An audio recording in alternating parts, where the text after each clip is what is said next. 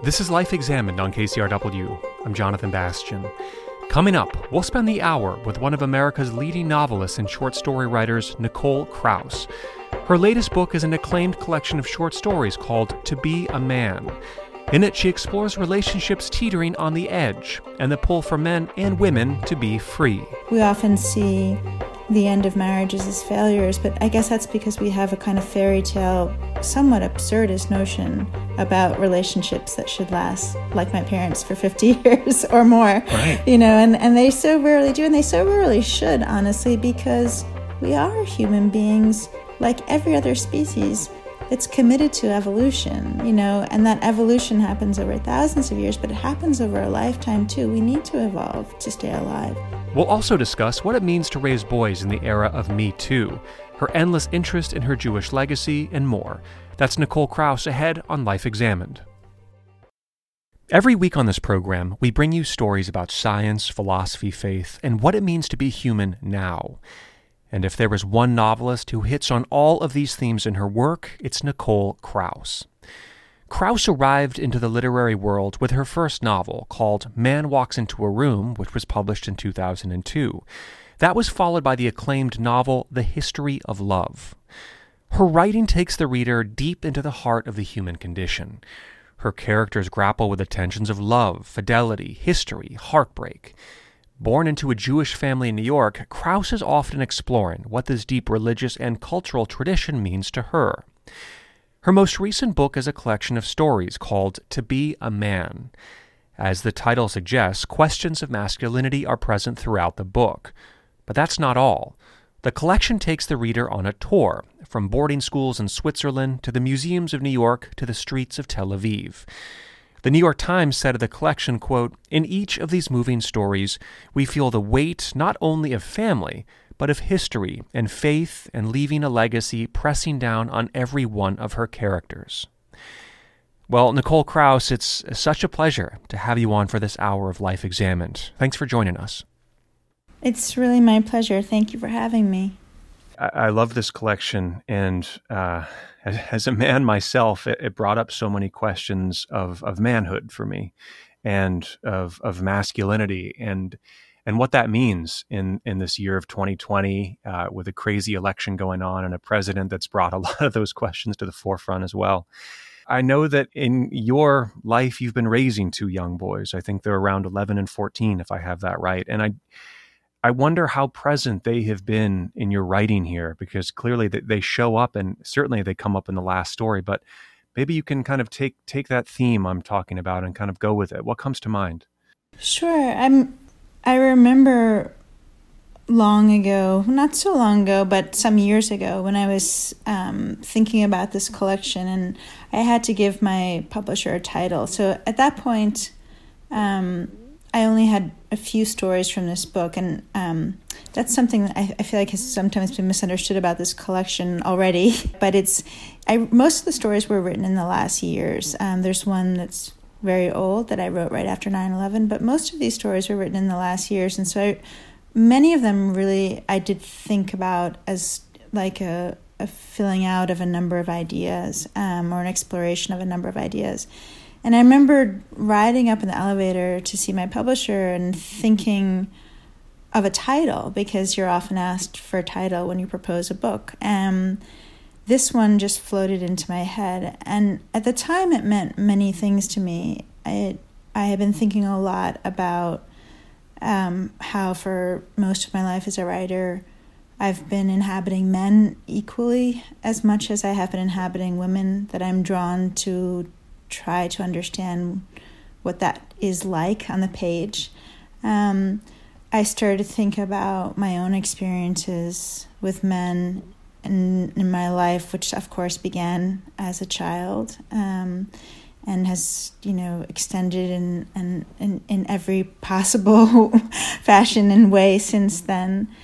But then I came to that last bit, which you brought up, which is what it has been to be raising two boys who are, at least one of them on the cusp of manhood and the other will soon follow.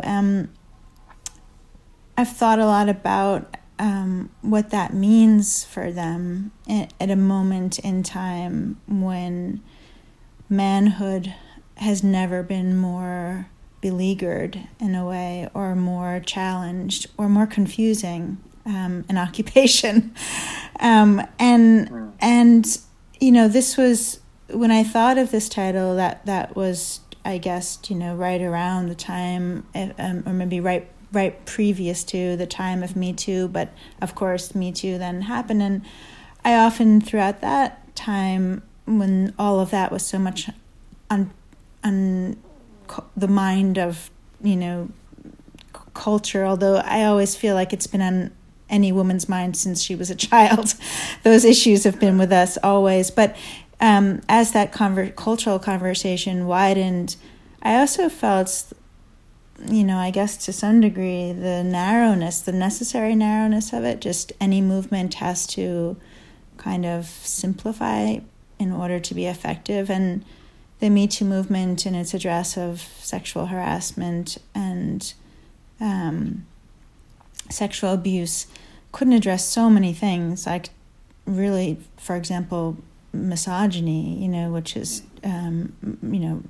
exists from the top down in our society. But it also couldn't address so much of the complexity and the tenderness, the challenge of manhood in this time, what's asked of men, and all the conflicting things that are asked of men. And I think it's there where I kind of settled in as thinking about this. And I guess I'm interested in looking at these things with some tenderness, not trying to necessarily resolve these paradoxes, but at least opening them up a little bit for myself, and I hope for the reader. Yeah. When you think about the complexity of that question of manhood, I mean, outside of the Me Too movement as well, I wonder what questions come up for you when we think about that. Well, I mean, there's so many assumptions that I think, let's put aside what women have to go up against. That's a whole other issue, and I do hope that some of that, the book addresses some of those things as well. But, I think this question of, the strength and vulnerability, what it is to be asked to hold power, or to have physical strength or emotional strength, and at the same time, as of the last couple of generations, what it is to be asked to have enormous emotional sensitivity, finesse, and to be able to make oneself vulnerable. And those two opposing things, or at least they're often played as opposing things. I don't, ultimately they're not, but to have enormous strength and to be called on to protect, as some of these characters are in the book, for example, the Israeli soldier, but at the same time to be asked to show one's weaknesses, it's really a challenge, I think, for all of us, men and women, and I think we all are striving ideally toward that.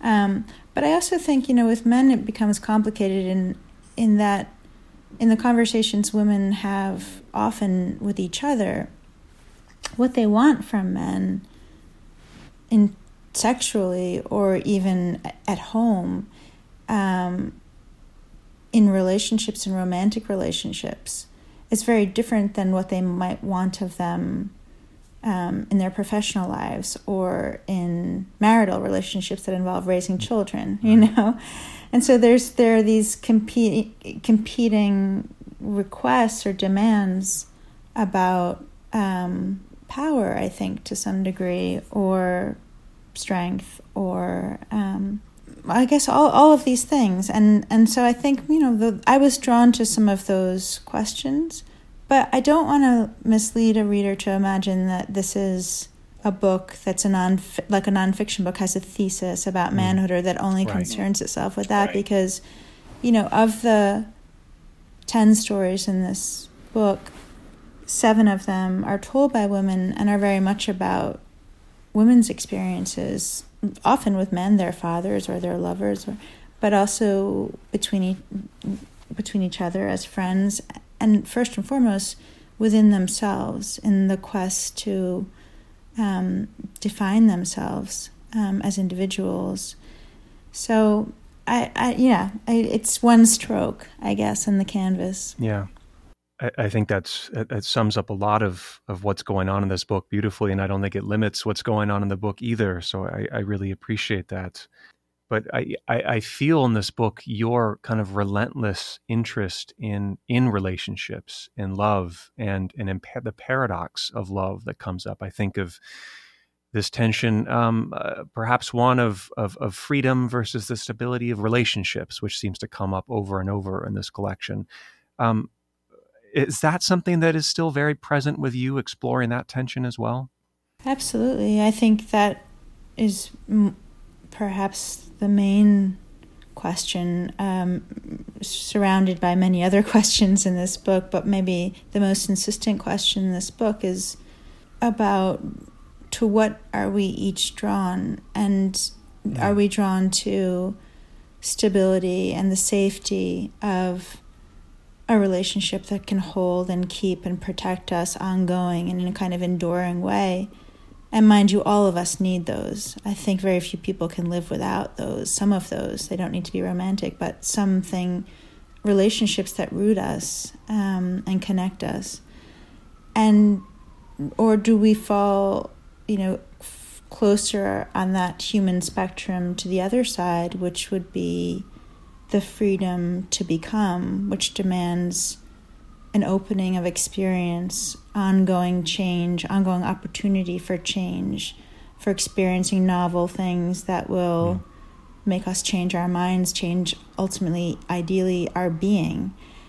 And that question is something, that question of where we each fall on that spectrum has always been with me. I guess it would come as no surprise to any reader, longtime reader of my work, to know that I probably fall closer on the side of the spectrum that longs for or yearns for experience and change, that something in me feels that that's what I'm alive for. And my life has just had to organize itself around that, for better or for worse. But I also respect the other position, and I respect all the positions in between, and I don't know that there's anybody alive who isn't in the midst of a difficult negotiation between those two yearnings and those two needs, and sacrifices are made on either side. I have parents who've been married now. They just celebrated their 50-year anniversary. That's a different, there's a different set of sacrifices and different set of needs, but no different than the ones that somebody who needs to live knowing that every day she wakes up and anything can happen to her. It's the same kind of species, the same kind of human beings. It's just how we choose to live. And I remember so well when my youngest son was much younger, he really just desperately for years, he wanted to grow up to become an explorer, as if those still could exist in the world, and as if the world were big enough for there still to be able to host explorers. But he wanted to travel all over the world and always be discovering things and just have this little backpack. And I remember walking to school with him one day, and he said to me, "Mama, why doesn't everybody want to be an explorer?" And I said, because a lot of people really need the comfort of being in one place and things not changing, and the stability of that. And everybody needs to figure that out, where they're going to fall at what time in their life on that gradient, on that spectrum. And so, I guess I'm interested in finding characters who are in the midst of that struggle, who are, I guess one way to put it, like on the threshold of should I stay or should I go? And if I can ask, it's a little personal. I know that you did go through a divorce about 6 years ago, and I wonder how that kind of wove its way into some of these ideas and to some of these characters, because there's so many. There in this collection, there are a couple of stories that very, very hit on this question of lifelong companionship or not.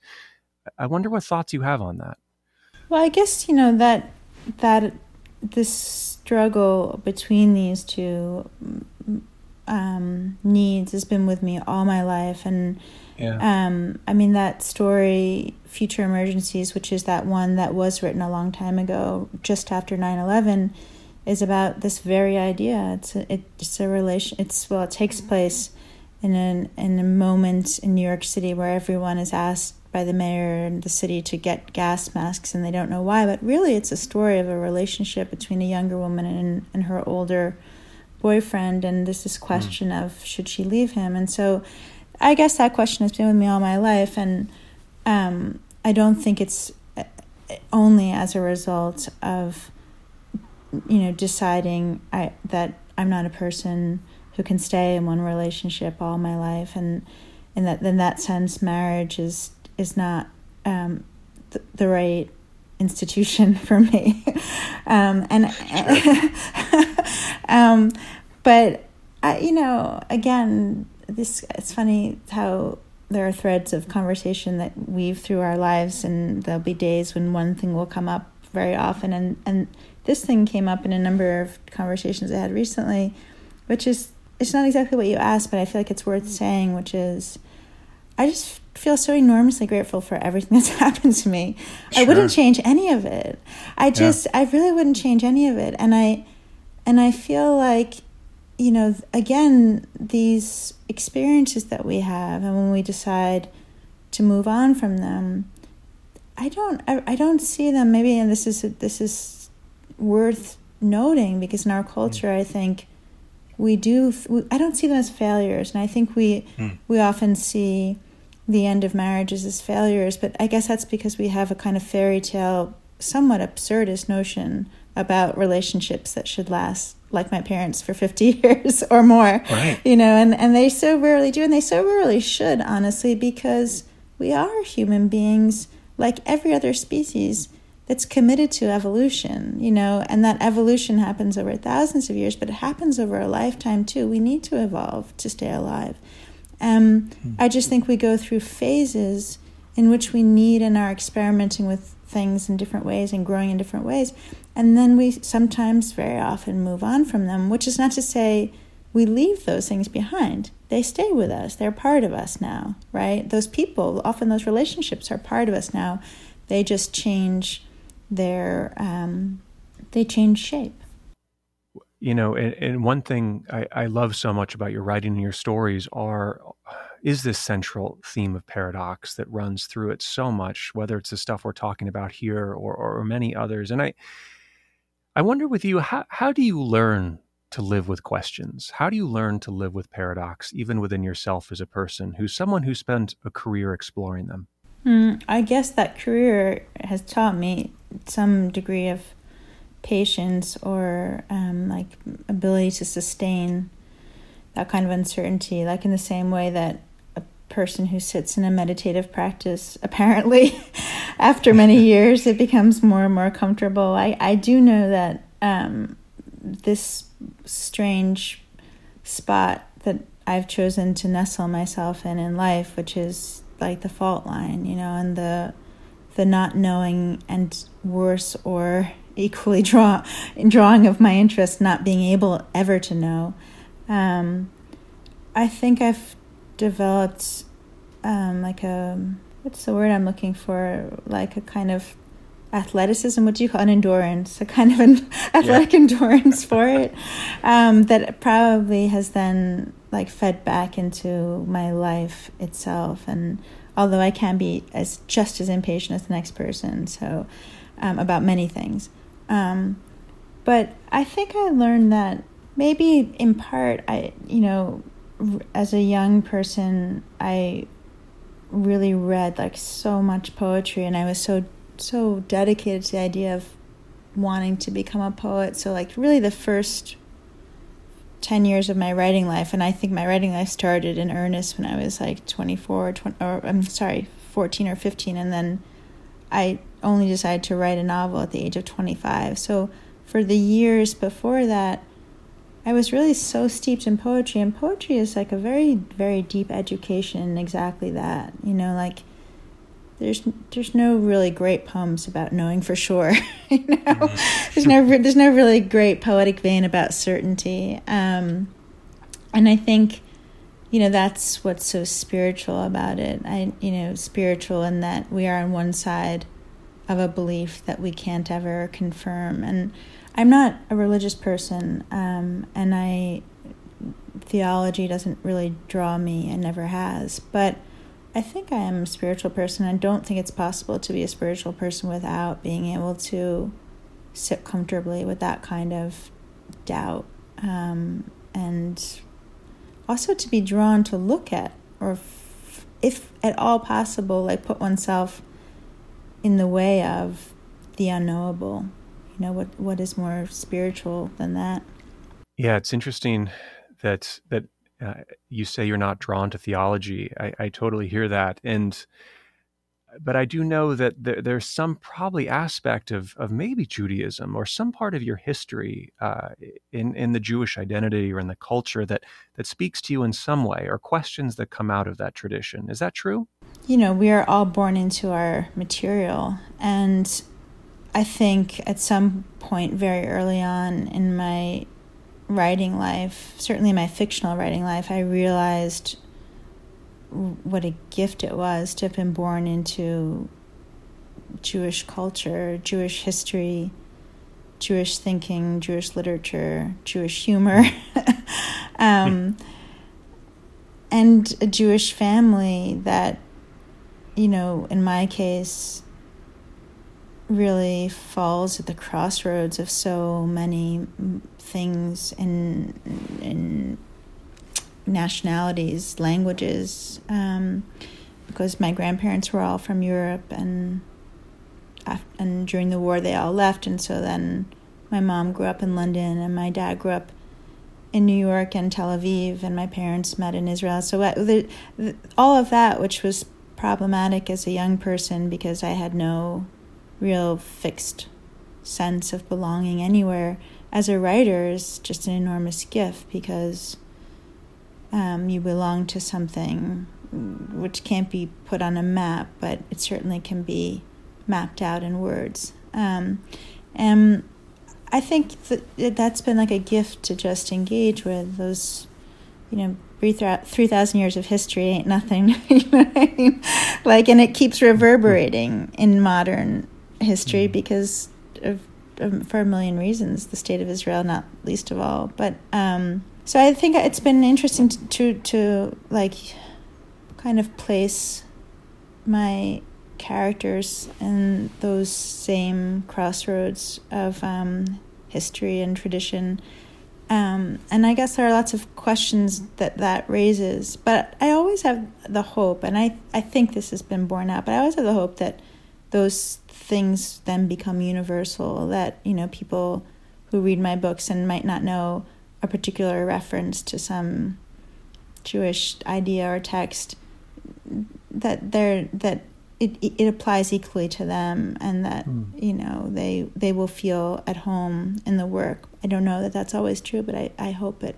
Well, I think one thing I feel so present always in your work is the ability to have this one foot planted in the endless optimism of the American spirit, of the notion that anything can happen or that we can be anything, and at the same time, this history that goes back thousands and thousands of years, that is rooted in something a little bit more present, that literally the roots go far, far under what we know here in America.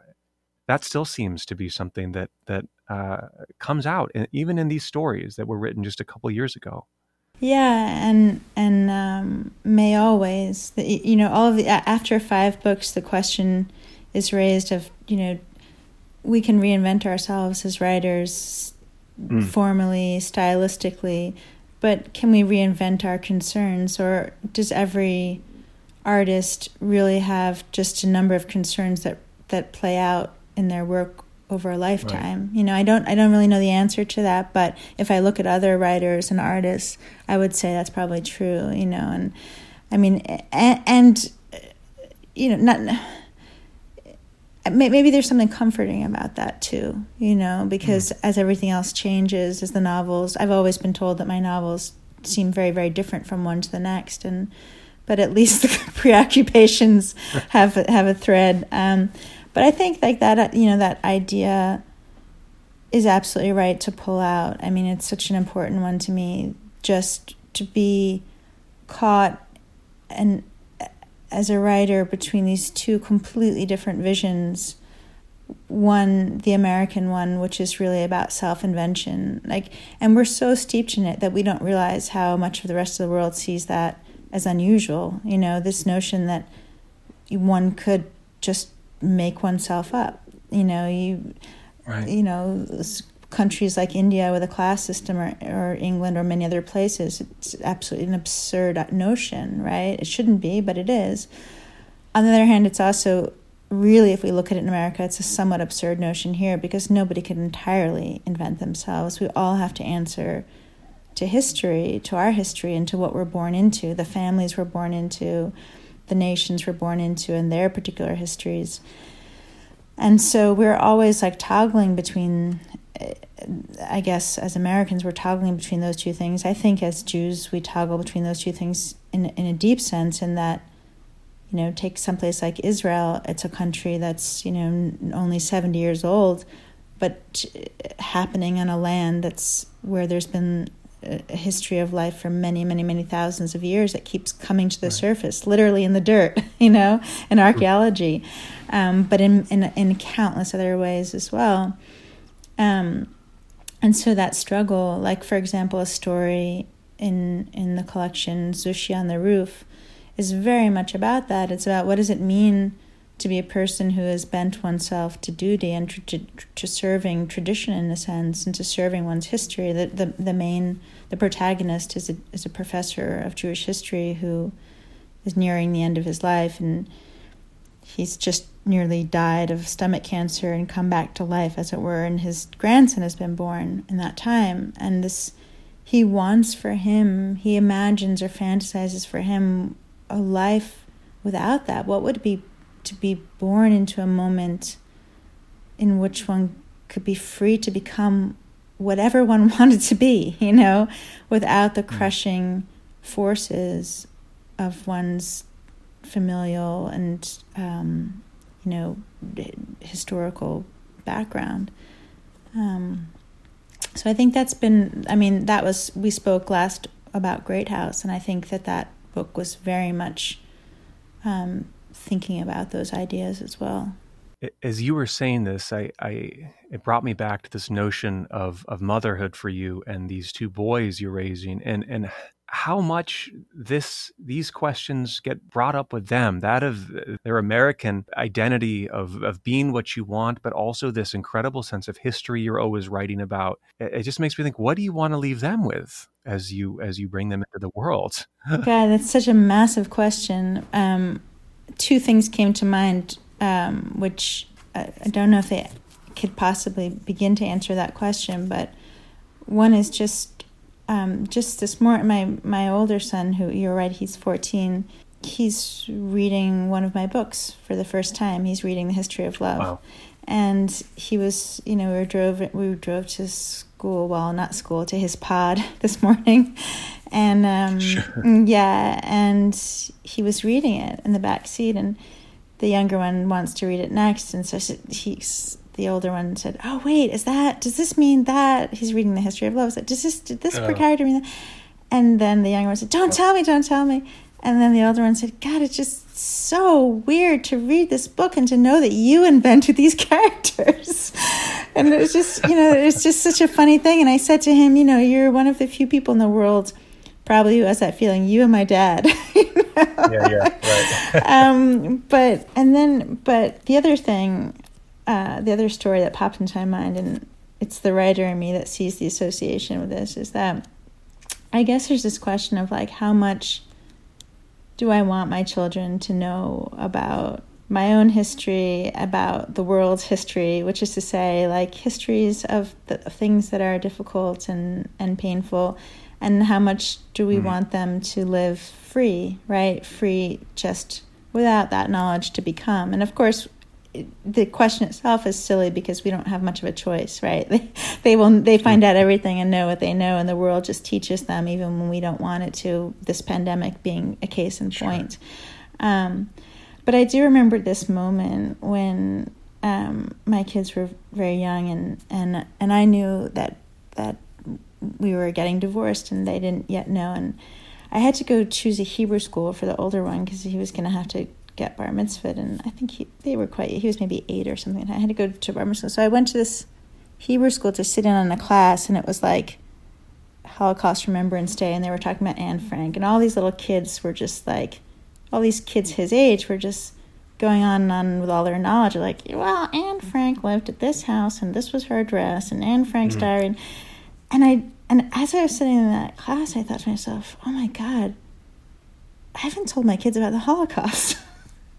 And then I heard, like, God, I haven't told them that their parents are getting a divorce, and I haven't told them about the Holocaust. Wow.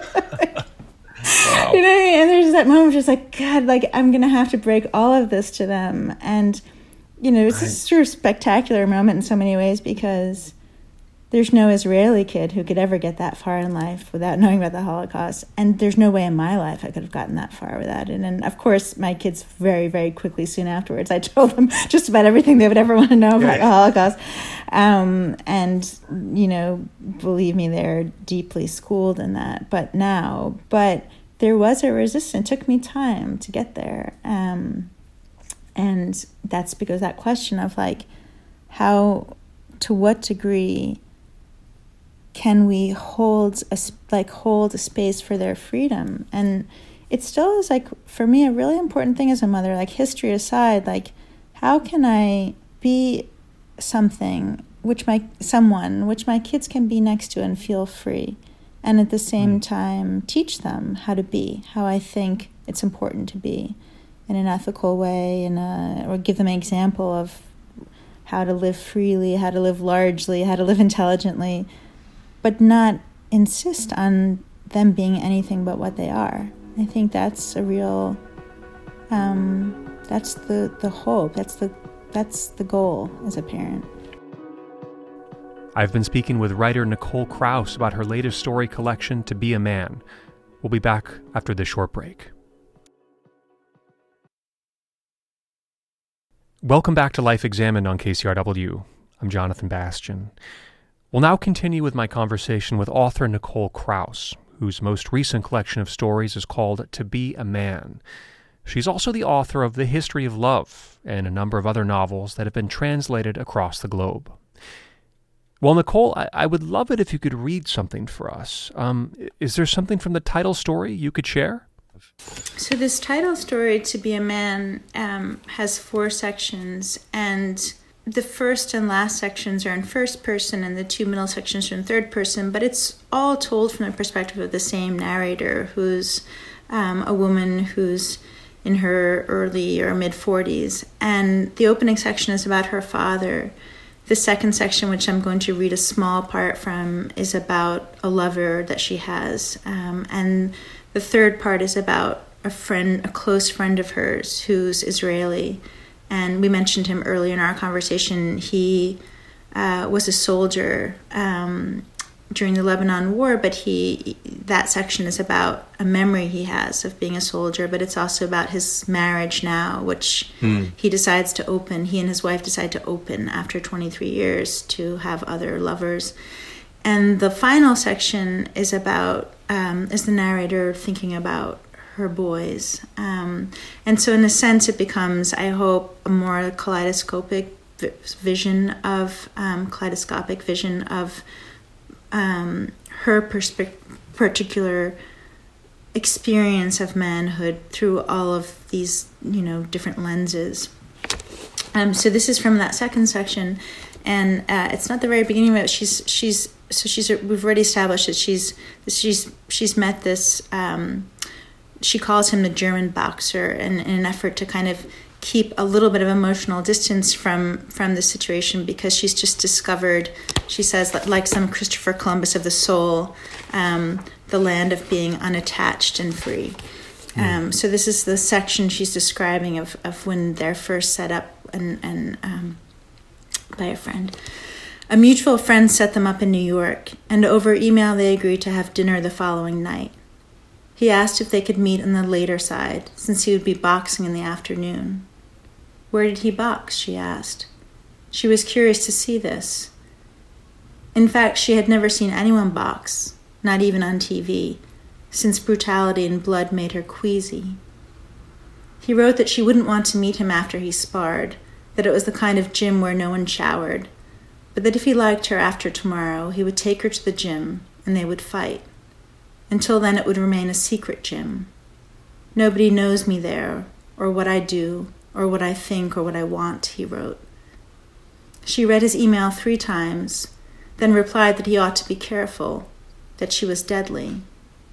She didn't know exactly why she wrote that, maybe because of the arrogance in his phrasing, the indirect challenge of it, if I still like you. Because of the sense of pride it tripped loose in her, even if she knew he was writing in a language not his own, without the nuance he had in German, and because she wanted him to know that she was someone who had always had, a certain power over men. Or because she wished to imply that whatever was explosive in him was also explosive in her, that there might be a parity there, and maybe more than a parity, that the scales of explosiveness, of a form of strength, might even tip in her favor, which may or may not have been grandstanding. My ribs have a tendency to break, he wrote back. Please be careful when destroying me. In other words, he knew exactly what to do with her, caught her and spun her around and drew her close, knew how to work her, knew just what a mix of strength and vulnerability in a man can do to certain women, of which she was apparently one. As it was, after this brief exchange, she knew that she would take him home to bed.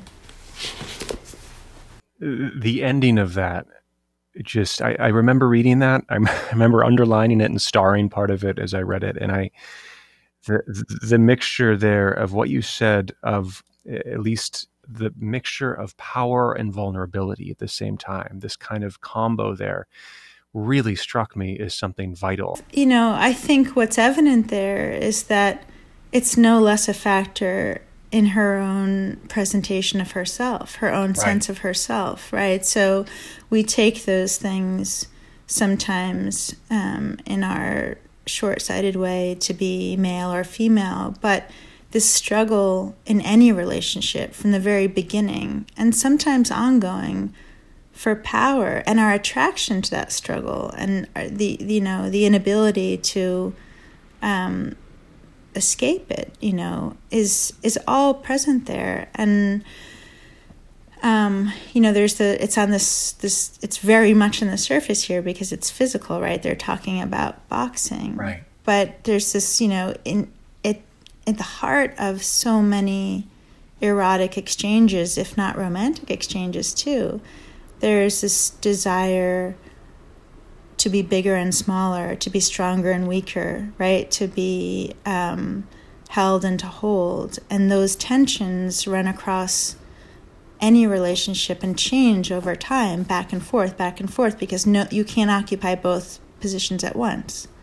And I think, that bit is playing with that. There's this moment just a little bit later, and a page or two later in the story, where they sit down at this restaurant during that first date, and he's telling her about these ribs that break easily, and the waitress comes and puts something down on the table, and then he says to her, do you have long arms? And before she can even answer, he sort of takes her hand and he puts it on this rib that had been broken in his body and clean through, so it's sort of floating freely, never quite healed. And so there's this rib that sticks out, and the waitress comes and puts something down on the table, and then she takes his hand and she puts it across the table on the same rib on her. And he says, wow, you must have broken it too. And she has no memory of having ever broken. And she says something about that rib goes all the way back to the beginning, to this question of, are we separate but equal, or separate but equal, or different but equal, or no? This question, which has been ongoing, certainly for my generation and for a long time, I don't know whether there will ever be a solution exactly to that. I think you hit on something so big there, and that question of power, you're right, it is not necessarily one of male or female, but one that is within all of us in any relationship. And the need to have it, the need to give it up, and the swaying between the two is a really, I think, really poignant. And when I think of your collection, this seems to crop up a number of times, doesn't it? Yeah, I think in many places it does, and it comes up in romantic relationships, but also in parent-child relationships quite a lot too. And again, if you think about it, that desire that we have both to protect and be protected is, you can't do both in the same instant. And in every real relationship that endures over time, you are going to be called on to have to play both of those positions. And at different times, you want for and long for one or the other. And every single person who's ever been alive knows what it's to be in a relationship where you wanted and needed to be protected, and instead you had to protect, right? Or the person didn't protect you, or you wanted to protect and failed to protect your child or a lover or a parent or whatever it was. And there's a moment toward the end of that story, To Be a Man, when the narrator is talking about her children. She talks about how they have begun to ask her, about how they were born. You kind of, as a mother, you at different times you're asked to tell, or you tell your kids the story of their birth. And somehow it's come up. It seems to be coming up again a lot. And this she notices, but something has changed. And what's changed, she says, is that they seem to want to make her the hero of the story instead of them, and that there's something about they want to know about how painful it was, and that she had the strength. She doesn't take any anesthetic, and that she had the strength and the power to kind of help them through this terrifying passage into the world. And she says, maybe it's this desire to kind of rest again in this old and fading order of things when they're not called on to protect, but can be protected. And I think every child's, again, this is not confined to boys and manhood. Every child knows the feeling of that incredible seismic shift that happens when suddenly you realize that you have to protect your parents, and it happens to a lot of kids when they're teenagers, if not younger. Divorced kids early on have this guilt or fear that they need to take care of their parents, but then this thing really happens where you get a bit older and you really have to take care of your parents, And so again, these things are constantly shifting in our intimate relationships all our lives. And I sometimes think when we talk about power, we just think of it as this ugly thing, right? Of course, power right now in our political system is as ugly as it gets. And power often, it means that in larger strokes, in the strokes of societies and politics, it means that there are those without it, right? And that's the terrible thing. But there's also this maybe more benign shifting of power that happens between people who love each other too. And that's complex and interesting to me. One thing that I think you've always pointed to that's really interesting and it's worth fleshing out is you've talked about this interesting role of, in a romantic relationship, there's almost this essence of violence in it. And I'm not talking about a physical violence, but something else that's happening, I think, on a deeper level. And I think people have gotten tripped over that word sometimes, but I was wondering if you could go into that a little bit more here, because I think it's really fascinating. Yeah, sure. I just noticed that there was a line in Forest Dark where the character, by now it's sort of, we're well into the book, it's the last quarter of the book, and at that point you know many things about her and the many forms she's had to break in order to find some authentic state or place of being, which is this kind of unformed place where she is yet to become, to put it very abstractly. Right. And she's looking back, she's out in the desert and she's a little bit half out of her mind by this point because she's been ill with a fever. And she looks back in a relationship that she had long ago with a boyfriend, and she talks about how, and she's on the cusp of leaving a marriage, and she talks about how she doesn't think that she could ever that one can ever really experience true love without a form of violence, and that she will never do that again. And what she meant, it was a question that came up a lot. Journalists would very often ask me about it. Readers at readings would often ask me about it. I do think just simply because it was misunderstood, because I guess our first association with violence is usually physical, but there are many forms of violence. The kind that she was referring to was the kind that anyone, I think, who has really been in love has felt, which is the enormous impact of another person on your being, because to fall in love with someone is to take this other person quite entirely into yourself, right? And you have to change so much of how you think and who you are, because, and it's not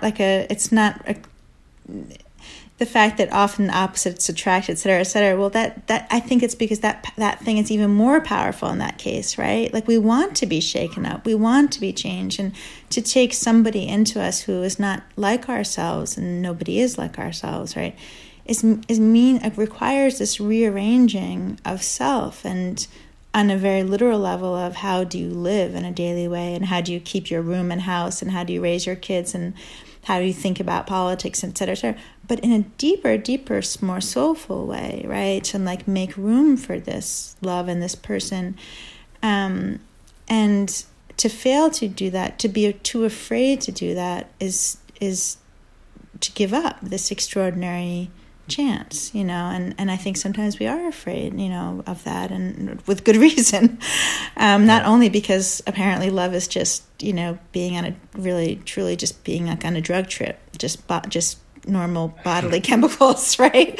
And that's a good reason to be afraid of it too. It's like being coked out for a couple of years, but I don't know. I think that is something that I don't think it's an over romanticization, because it's not very romantic. It's pretty hard. It's pretty difficult. But I think it's a hopeful thing. And again, in the sense of like how much is possible and how much we can become and how much we can be to each other. But it's certainly not like a peaceful venture to allow someone into yourself like that. Not that you don't have moments of great peace. Not that moments of extraordinary peace aren't possible when you love someone. Yeah. Well, I'll let you go in just a minute here. And I just wondered, and maybe this is more of a nuts and bolts question, but every time I read your work, I kind of imagine you in another life as a philosopher or a psychologist. I'm not sure which, or maybe a cognitive scientist. I'm not sure. But I wonder in some ways if the short story collection also lets you free in certain ways to just explore these different parts of yourself. Versus, these novels we think are supposed to, snap together so tightly. Is there a certain freedom that has come for you in being able to work in a slightly different medium? Yeah, absolutely. Well, I mean, I think I'm always on the search for freedom in my work in different forms. And I think the short story, I think it allowed a kind of playfulness, which is a form of freedom, right? But it just allowed a playfulness because it's not a 2 or 3 year undertaking. So you can start out with things that you might not want to stay with, or that might or might not work out, or characters you wouldn't want to live with for years, and still kind of go for it. And I found that expanded my sense of what I was willing to do, what I was willing to play with. But just to speak to your last thought about cognitive science, it's ironic because this year I'm a writer in residence at the Zuckerman Institute, which is Columbia University's Mind, Brain, and Behavior Institute, which is just a collection of neuroscientists who all have their labs there. And it's ironic because it's been one of the enormous pleasures of my life this year.